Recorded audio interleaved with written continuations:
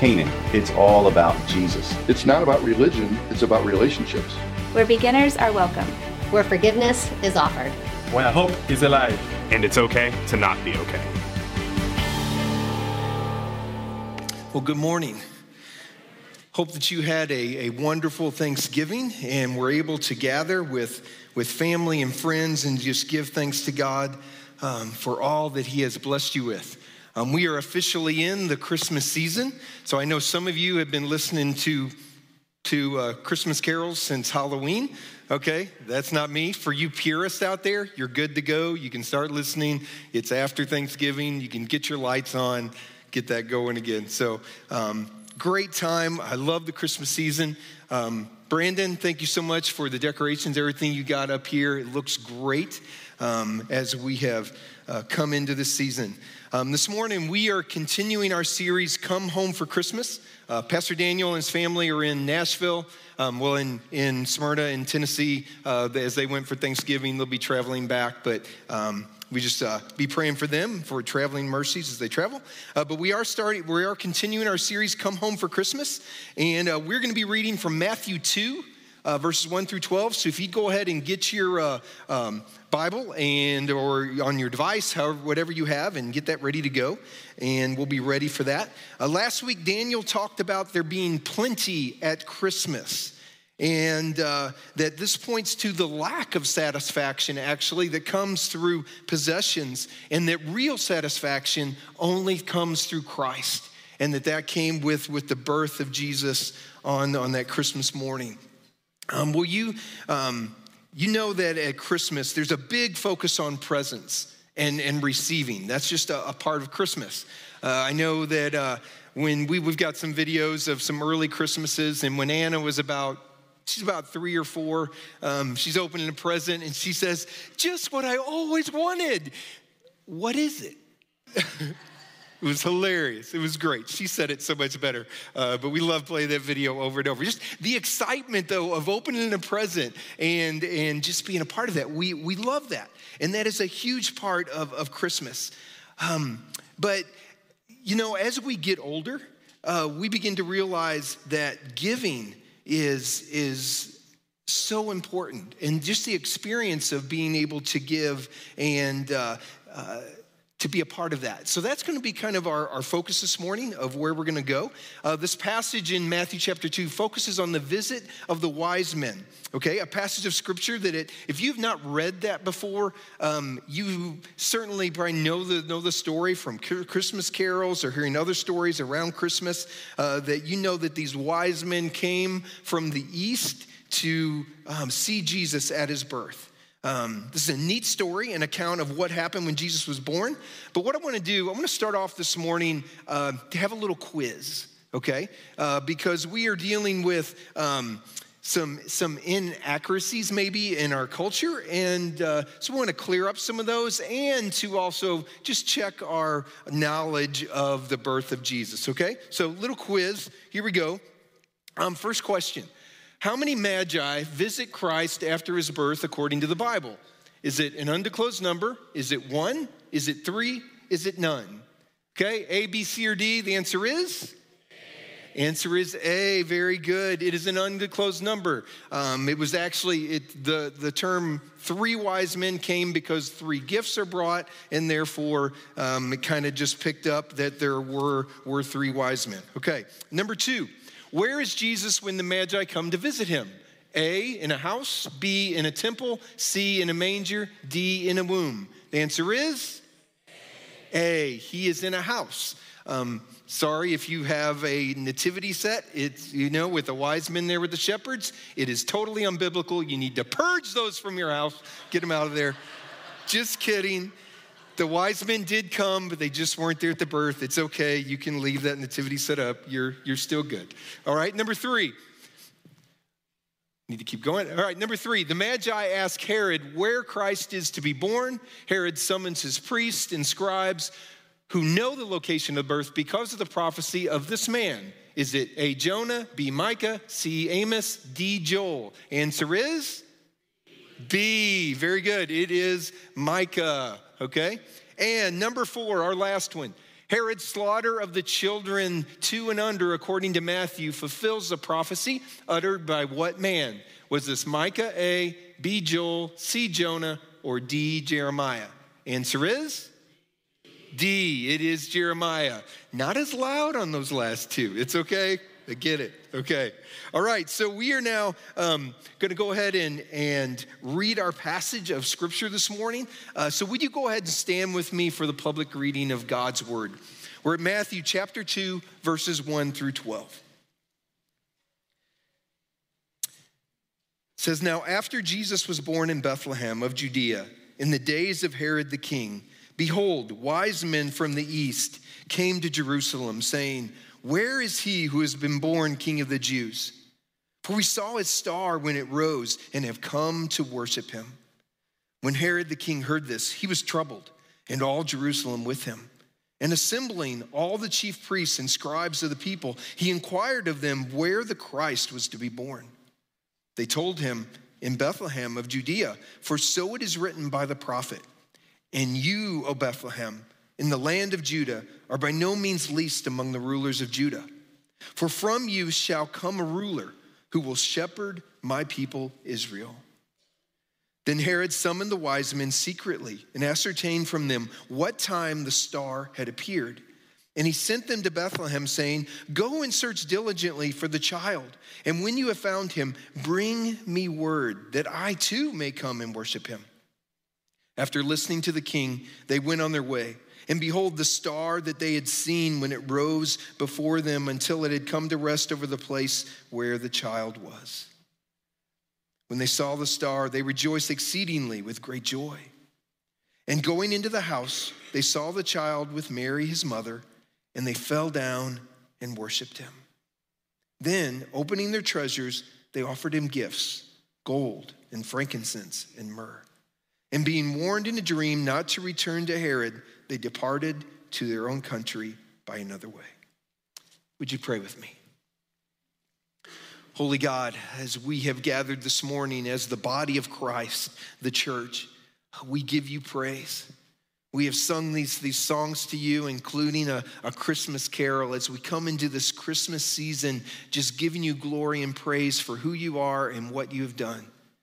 God, we rejoice in the birth of your Son, as he was God in the flesh that came to bring us salvation and life and joy and freedom from sin and death.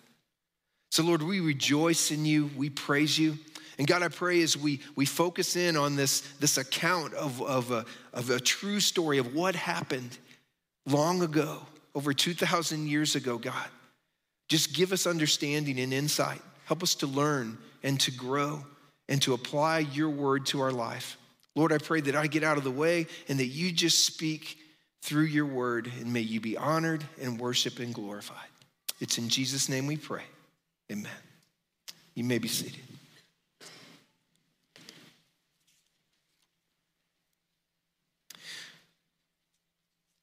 All right, this account of the wise men coming to see Jesus, whoa, that was a lot heavier than I thought it was going to be.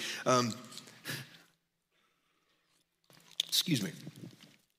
This account of the wise men coming to see Jesus, worship him, and bring gifts is a beautiful picture of what giving is to look like.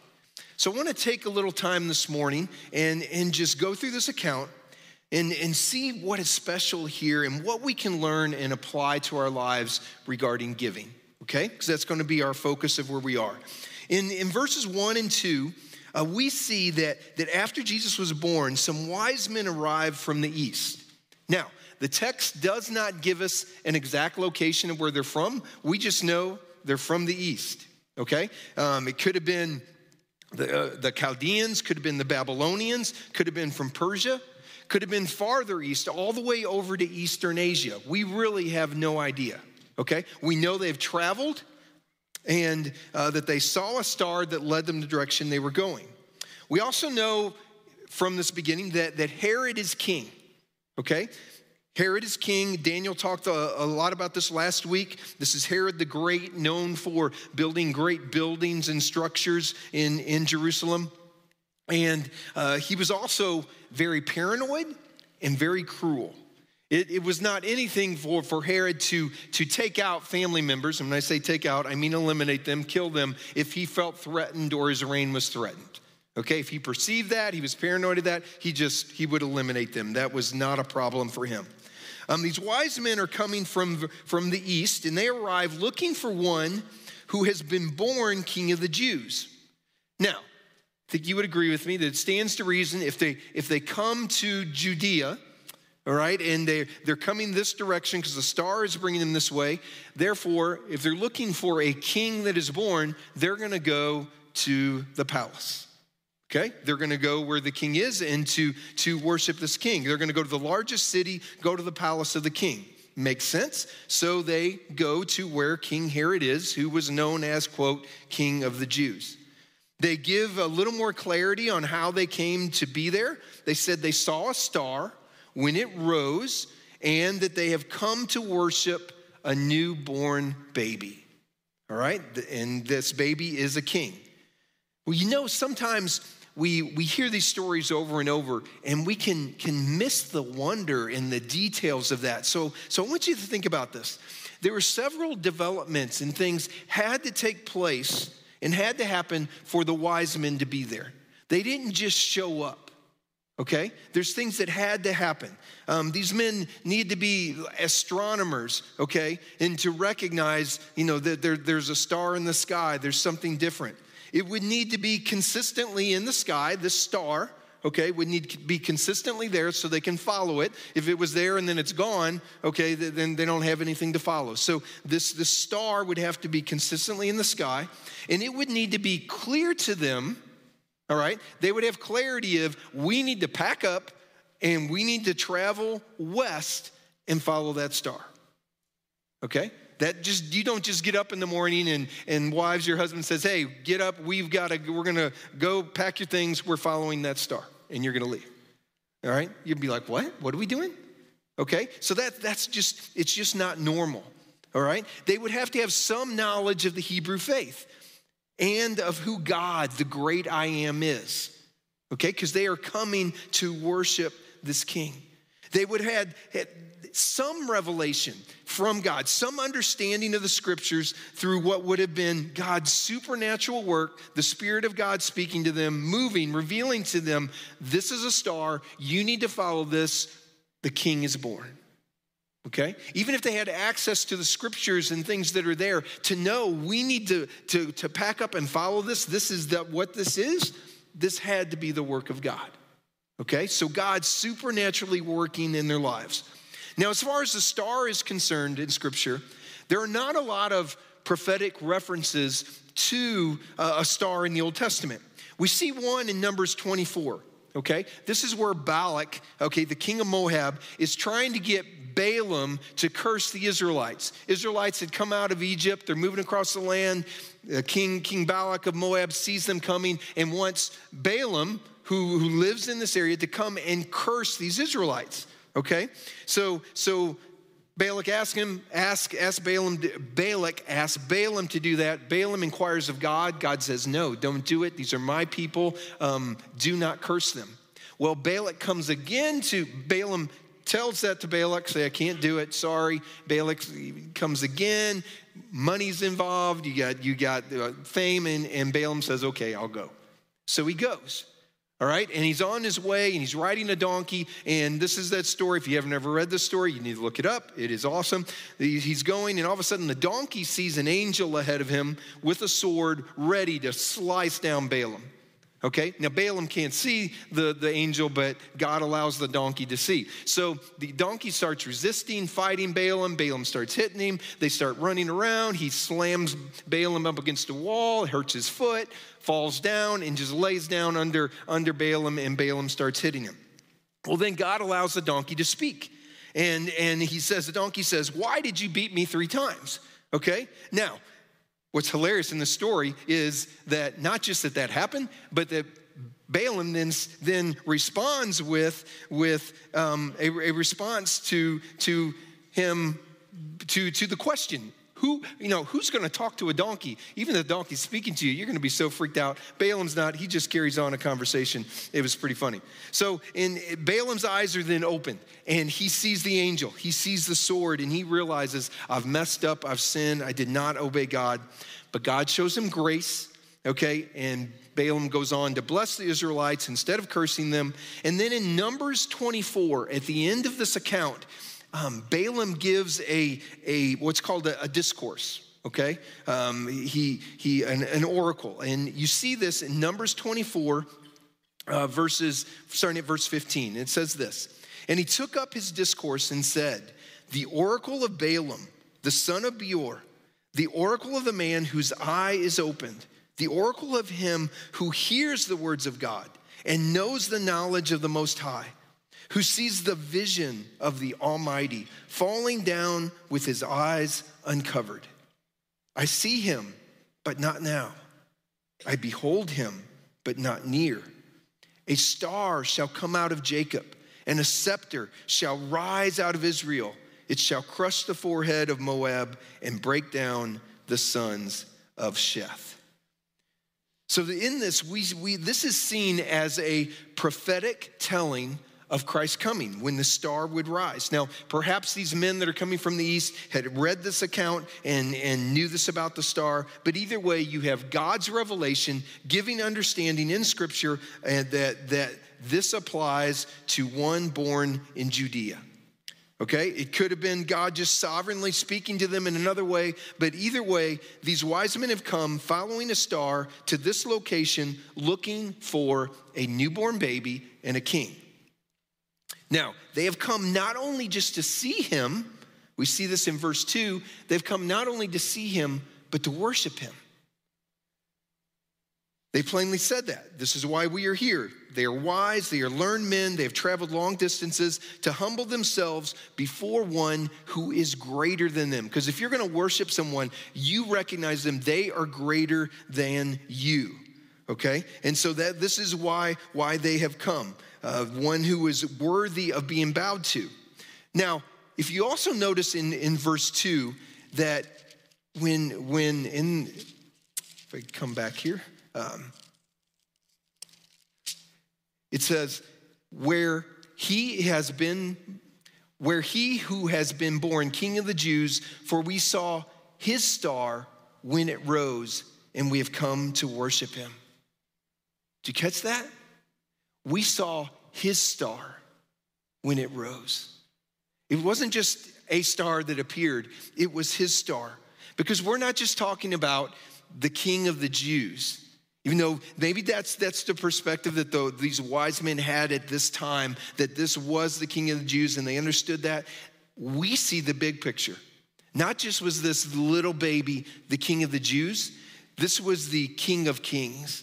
This was the Lord of Lords. This was the one who was God in the flesh, who had come to bring salvation, to take away pain, suffering, to bring peace, to die on a cross for the sins of the world. That everything that would separate you from God would be put on him, and you would have salvation and life by trusting in him as Lord. That is who the wise men were coming to worship and to bow before. So they come. And then in verse 3, we see this conversation continues. When Herod heard about this, he was troubled, and all Jerusalem with him. And assembling all the chief priests and scribes of the people, he inquired of them where Christ was to be born. All right, now the dichotomy that we see here is amazing, okay? Stay with me. We have an unknown number of men coming from the east, and perhaps others with them, a traveling group. They've traveled a long distance, okay? Not knowing exactly where they're going, seeking to worship one that they do not know and they have not seen. Okay, that's what we have coming. Here we have Herod being the ruling puppet king for the Romans, hears that they are here, and the questions they have, and he has no idea really what they're talking about. He's like, I gotta get more information here. He is disturbed. He is upset. In fact, when it says there in the verses that that he was troubled in verse 3, okay? That when it says he was troubled, that actually means that he was disturbed, he was upset, he was shaking. It means he was so agitated that he was shaking. Okay, he wasn't just like, oh, that kind of bothers me. He was physically upset, and it could be seen. He felt threatened. He was paranoid by the thought of a child being born who was referred to as King of the Jews, thus possibly taking his title. It says all of Jerusalem was troubled also. Now, obviously, this does not mean every single person, but it brings out that most of the city, at least the leadership, was not seeking God, and they were troubled by what this could mean. Could this mean trouble with Rome? Could it mean their positions could be affected by this birth? The status quo could be disrupted here. This is not good. What's going on? What's going to take place here? So, completely different responses and attitude compared to those who have come to give gifts and to worship. Okay? We see completely different viewpoints here and attitudes. Not to mention Herod and others here in Jerusalem, they have complete access to the scriptures. They have it right there. These wise men, we think maybe they have read something. We don't know. That has not been revealed to us. We know God has given some revelation to them, but we don't know what they have. We know they're willing to travel to be here. Okay, Herod checks with the scribes and priests regarding the prophecy, and he finds, yes, there is a prophecy that was spoken by the prophet Micah regarding a ruler that is to come to Bethlehem. Verse 5, they told him, in Bethlehem of Judea, for so it was written by the prophet, and you, O Bethlehem, in the land of Judah, are by no means least among the rulers of Judah. For from you shall come a ruler who will shepherd my people Israel. This prophecy focuses on a small village, okay, called Bethlehem. Bethlehem was about 6 miles south of Jerusalem. Judah is the kingly line that God had established. And so all of the kings in the Old Testament come from the line of Judah. And so the Messiah is going to come from this line. This prophecy that we see here points to the authority and reign of a king who is to come. Bethlehem was the city of David, David being the most prominent king from the Old Testament, and this child is coming from Bethlehem. Now this is huge. This is big. This is not just a little thing here. This is prophecy that was written 400 years ago, and these wise men come and say, hey, we've come to see this child. Is this supposed to happen? Herod talks to the scribes. The priests said, yes, it's supposed to happen in Bethlehem. So this should be a huge thing. This is possibly the Messiah. 400 years we've been waiting, and he's here. So with something so big, what kind of response in the text do you see from the scribes and priests? You look there, what do you see? They say he's supposed to be here, and then you see nothing. You don't see anything. Did they wonder? Did they celebrate? Did they talk? Say, hey, is this possible? Is this happening? It's Bethlehem. It's 6 miles south. Let's go. Let's go down and see. Is this the Messiah? No, you don't see anything. You see nothing. The Messiah has come. The prophecy's been fulfilled, and they are content to focus on themselves and to do business as usual. Their position, their authority, keeping what they have, they are unwilling to give.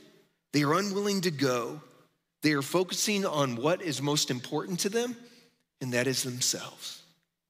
What an opportunity that they missed. And Herod, Daniel went into last week what he is planning and where that is going. These wise men have gotten themselves in the midst of political scheming and intrigue, don't even know what's going on. Herod, threatened by this little baby, wants him eliminated, and so he lies. Herod summoned the wise men secretly and ascertained from them what time the star had appeared. And he sent them to Bethlehem, saying, go and search diligently for the child, and when you have found him, bring me word that I may come and worship him. Herod does this secretly, showing his deception and having other motives in mind, desiring to destroy the child and not worship him. His intentions were the exact opposite of what these men from the east were wanting to do. We know from verse 12 that the wise men probably did not know what was happening here, because God speaks to the travelers and tells them to go a different route. Don't go back to Herod. Okay, so they probably didn't have a really reality of what was happening. I'm sure when they were in there, it had to be uncomfortable. You know, when you're around somebody that's being deceitful, you just kind of sometimes get that uneasy feeling. Probably was some of that. It was kind of probably not the most joyous place in the palace. But yet God gives clarity to them and tells them, do not go back that way. However, at this time, they are focused. They have one purpose. They want to find that baby. They want to worship him. That's why they came here. They're like, okay, then we need to go. But you can't help as you go through this text to continue to contrast Herod and the religious leaders with these wise men, longing to see the Christ child. We read this text, okay, as these wise men are going to Bethlehem. We read it knowing what's going to happen in Bethlehem. And again, Daniel talked about that last week. Not too long in the next few days, every single male child under the age of 2 in this village of Bethlehem will be slaughtered. They will die. There will be great weeping and distress in this town of Bethlehem. These men did not know what was to come. They were intent on finding the baby and honoring God. So we finally see this, though, in verses 9 and 10. After listening to the king, they went on their way.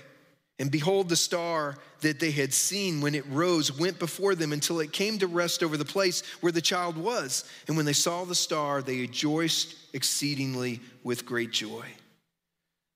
Now here we see God working again, sovereignly and miraculously. The star which had guided them to Judah, okay, remember, they're coming from the east. We don't know how far. It could have been far east. We know it was a distance. They had to travel, so they're coming from the east. They see this star, and they're following it. So it's in the sky. We're moving west, okay? We're heading west. We're going. So they follow it, and they know somehow they know they're supposed to go to Judea.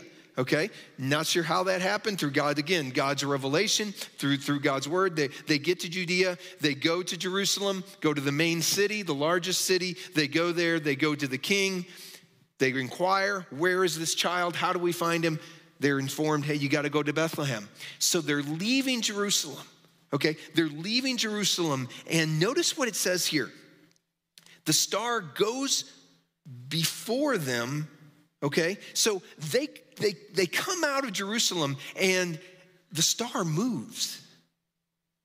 All right, around Christmas time, we always watch a movie. I think it's called The Nativity. Maybe some of you guys watch it. We watch it every year. It's pretty biblically solid for the most part. Again, I think the wise men show up at the manger and everything. In fact, they do show up at the manger. Okay, but the thing of the Nativity, in the Nativity, it depicts the star as there were like 3 stars that all lined up at the same time. I think they were planets, and they all lined up at the same time. And when they did, it was bright. And so these wise men in the east saw that coming together, and they recognized this to be when Christ was born, and so they traveled. God may have used something like that. He may have brought planets together. Again, it would have been God in his sovereignty of how he works and how he moves, everything that would happen. He may have just put a star in the sky. Either way, it's all God working in that. But what happens here, okay? They come out of Jerusalem and they see the star and it moves. Now, we're not just talking about, you come out and the earth rotates and the stars move across the sky and you see that happening because we're revolving around the sun and the earth is rotating and all that happening. No, we're talking they come out and they see it move. It's literally moving, and it moves over Bethlehem, okay? So it's not just in Judea, it's not just in Jerusalem, it's not just letting there, but now it's over Bethlehem, and it actually shines down on one house. That's crazy. Think about that. It wasn't just way up there. It moved, and it was enough where, like, okay, there's the house. There's a star, and it's shining right there, and we know exactly what should. No, not that house, this house, because that's where it's shining. That's God. And it says, what was their response? They rejoiced exceedingly with great joy. They're celebrating. They haven't seen the baby yet. They haven't been there. They're not there yet. They haven't given him anything. And they're celebrating. They're rejoicing because God is working. He said, here, this is for you. Come here to this house. They're celebrating. Their attitudes, their hearts, they're rejoicing. They're ready to give. So they get to the house. They go in. And there is Mary and Jesus. And these wise men kneel before King Jesus and worship. They have attitudes of humility, adoration, and praise, shown also in their actions of giving. They give Jesus their gold, their frankincense, and myrrh.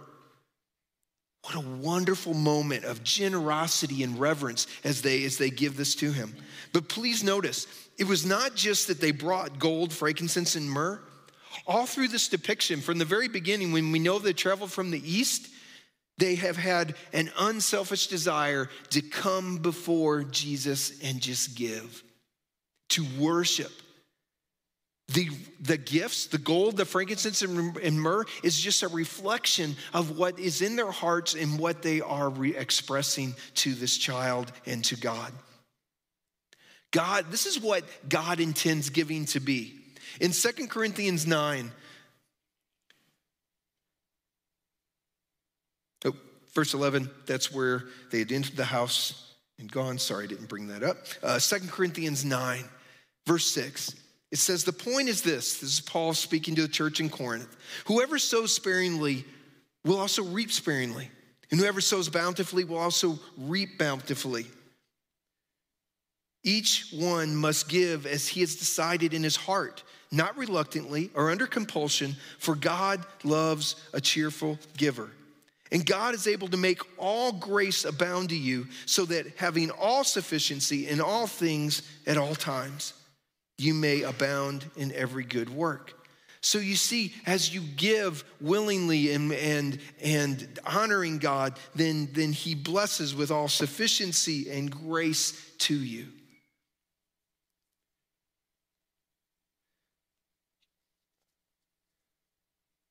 There is purpose that God has for us in giving. We benefit from giving. We see that with the wise men who traveled a long distance. They gave of their possessions, they humbled themselves, they celebrated. It was not about them. It was about the one who they were going to bring this gift to and to worship. And to achieve this purpose, our hearts and attitudes have to be in line with what God desires. That's the point here. It's not just about giving, but it's the attitude of giving and the love that is in our hearts. And it's God's supernatural work within us. Excuse me. And it's not just about things or possessions. It's relationships. It's giving yourselves to someone. Author and speaker Gary Chapman came out with a book a few years back called The 5 Love Languages: How to Express Heartfelt Commitment to Your Mate. You may have heard of this book before, okay? It focuses on how individuals, especially here in this book, it's focusing on husbands and wives, but it doesn't have to be husbands and wives, how husbands and wives feel love. It's a great book. If you've never read it, encourage it, especially for those who are married. Encourage you to get this. Now, in this book, there are 5 general love languages mentioned, okay? 1 is receiving gifts. 2 is quality time, acts of service, words of affirmation, and physical touch, okay? Those are the 5 love languages he focuses on. Now, receiving gifts, it's receiving a heartfelt gift is what makes someone feel most loved. So for this person, when they receive gifts from someone else, like a husband receiving gifts from a wife, that's when he feels loved, is when he received gifts. Next is quality time. It's giving the other person your undivided attention. So here, just having quality time with someone makes you feel loved and encouraged. Acts of service. Here, actions speak louder than words. Doing things for people, cleaning the house, doing dishes may be acts of service that someone like the wife or the husband may like in their process. Whoever normally does that, then the other one does it for them, and they feel loved through that. Didn't say that it's always wives doing the dishes or vacuuming, just letting you know, I didn't say that. Okay, words of affirmation, where words are used to affirm other people. Okay, here words are spoken that are very encouraging and affirming to the person. And finally, the fifth one, physical touch. This person feels loved through appropriate physical touch. Now notice something here on all five of these. Something all five of these have in common is giving. It's not just the one where gifts are given. Okay, if there's quality time, then a person has to give of their time to spend quality time with the other person. If you are serving someone, you have to go and give of that time and actually serve them. You choose words to give that are lifting and affirming if you are using words of affirmation. And if you're doing physical touch, then you are choosing to embrace and show affection and to love. God has created us to give. It is a part of life. This is how God has created us. And when we focus on ourselves and pull away, we miss out on so much that God has desired for us, okay, and what he intends for us. And we see this throughout Scripture. In Psalms 112, it says, "It is well with the man who deals generously and lends, who conducts his affairs with justice." It is well. When you give and you are generous, it is well with you. Proverbs 11, "A generous person will be prosperous. The one who gives others plenty of water will himself be given plenty." So when you are generous, you actually prosper more than if you try to hold it yourself and keep it, and I will prosper this way. God says you will prosper when you are generous. Acts 20, in all things I have shown you that by working hard in this way, we must help the weak. And remember the words of the Lord Jesus, how he himself said, "It is more blessed to give than to receive." More blessed to give. We are blessed through giving more than if we receive from others. In Hebrews 13, "Do not neglect to do good and to share what you have, for such sacrifices are pleasing to God." When we give, when we sacrifice and give to others, and we have an attitude that is honoring to God, we are pleasing our Lord. Okay. This is what God has shown us. It is plain in Scripture. We need to give. We see the example of these wise men and what they endured, what they went through. So let me end this by giving you 5 reasons to begin a tradition of giving. 5 reasons, to have a tradition of giving. The first 4 come from a medical organization website that I looked up. This is because, the medical community, science, has found and recognized the benefits of giving. But as we've already seen, be sure you note this, that it's not just giving that affects us. It's the attitude of your heart, because you can be very self-centered in your giving and do it from your flesh and it not be honoring to God. And then these benefits that we have just read through Scripture, they are not going to apply, and neither are these that we're going to focus on here. But in Christ, in serving our Lord, we benefit as we are humbled before him. So 5 benefits to have a tradition of giving. Number 1, giving makes you feel happy. This is scientifically proven. Your brain's pleasure circuits are stimulated by acts of charity and release good feeling chemicals such as endorphins, which give you a sense of euphoria, and oxytocin, which promotes tranquility and inner peace. Now, you just feel better when you give. Now, remember, as we go through this, God created us this way to be affected by giving. Science has just figured out what God has already done. All right? Number 2, giving is good for your health. Stress is the catalyst for many known health issues. Giving has been proven to decrease blood pressure and reduce stress. This reduction promotes longer life and better health. So those of you here that are dealing with high blood pressure, you need to give more. There we go, okay? Just lays it out.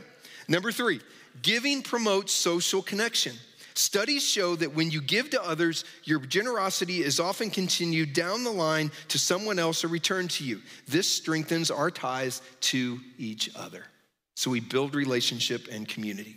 Number 4, giving is contagious. When one person gives, it inspires others to do the same. And number 5, this one was not on the website, but I included it as number 5. God commands it. It glorifies him, and we worship him through giving. It is God that has created us to be in relationship with others and to give. He created us to be happy, to have better health, to have better social connection through giving. And God is glorified when we are generous and have an attitude of love as he does. This Christmas season, I encourage you to give out of love for others and honor him. The wise men came searching to find, to worship and give gifts to Jesus. That's why they came. Jesus, okay, this is kind of ironic. They came to find him when he was actually the greatest gift ever given. If you do not have a relationship with Jesus as your Lord and Savior, if you have never surrendered to him, if you are living for yourself in the flesh, have never made Jesus Lord of your life, if that calling has never been on you, if God is working in your life right now, I encourage you to respond to him, surrender to Jesus, and trust him as Lord. For in him there is salvation, there is hope, there is life, there is freedom from pain and suffering. Yes, you'll still go through things here, but compared to going through those things, those struggles without Jesus, compared to going through them with Jesus, it's 180 degrees. Because he does not leave us, he does not abandon us, he holds us, he died for us, he loves us. He was the precious gift that was given. These wise men recognized we've got to go, and they bowed on their knees before him. They worshiped the Son of God. May we do the same. Would you pray with me? God, we give you praise this morning. We worship you. We thank you for this account of what happened when Jesus was born. How in your perfection, in your sovereignty, you chose to let this group of men know from the east so that they would travel and be here around the time that your son was born. They could come in and see him with their mother, with Jesus' mother Mary, and just come in and worship him. And what a moment that was. Just to imagine them coming in and there's Mary holding Jesus. And they come in and they bow before him. They don't just give him gifts, but they worship and they glorify him and they give him praise. I thank you for just how your revelation to these men, to let them know and to be a part of this great, wonderful birth. Lord, we thank you. And so now I pray that you would work in any hearts here that do not know you as Lord, that they would surrender to you and trust you, that this Christmas would be totally different from any they've ever had, because this one, they would know Jesus is Lord. They would know that this child that they're singing about and celebrating, they actually have a relationship with, and that you would be glorified. And for the rest of us, God, that know you as Lord, Lord, burn again this desire to give, to enjoy giving, and to know that in giving, we are sharing who you are in our lives, and to love others and to give freely. May you be worshiped. In Jesus' name I pray.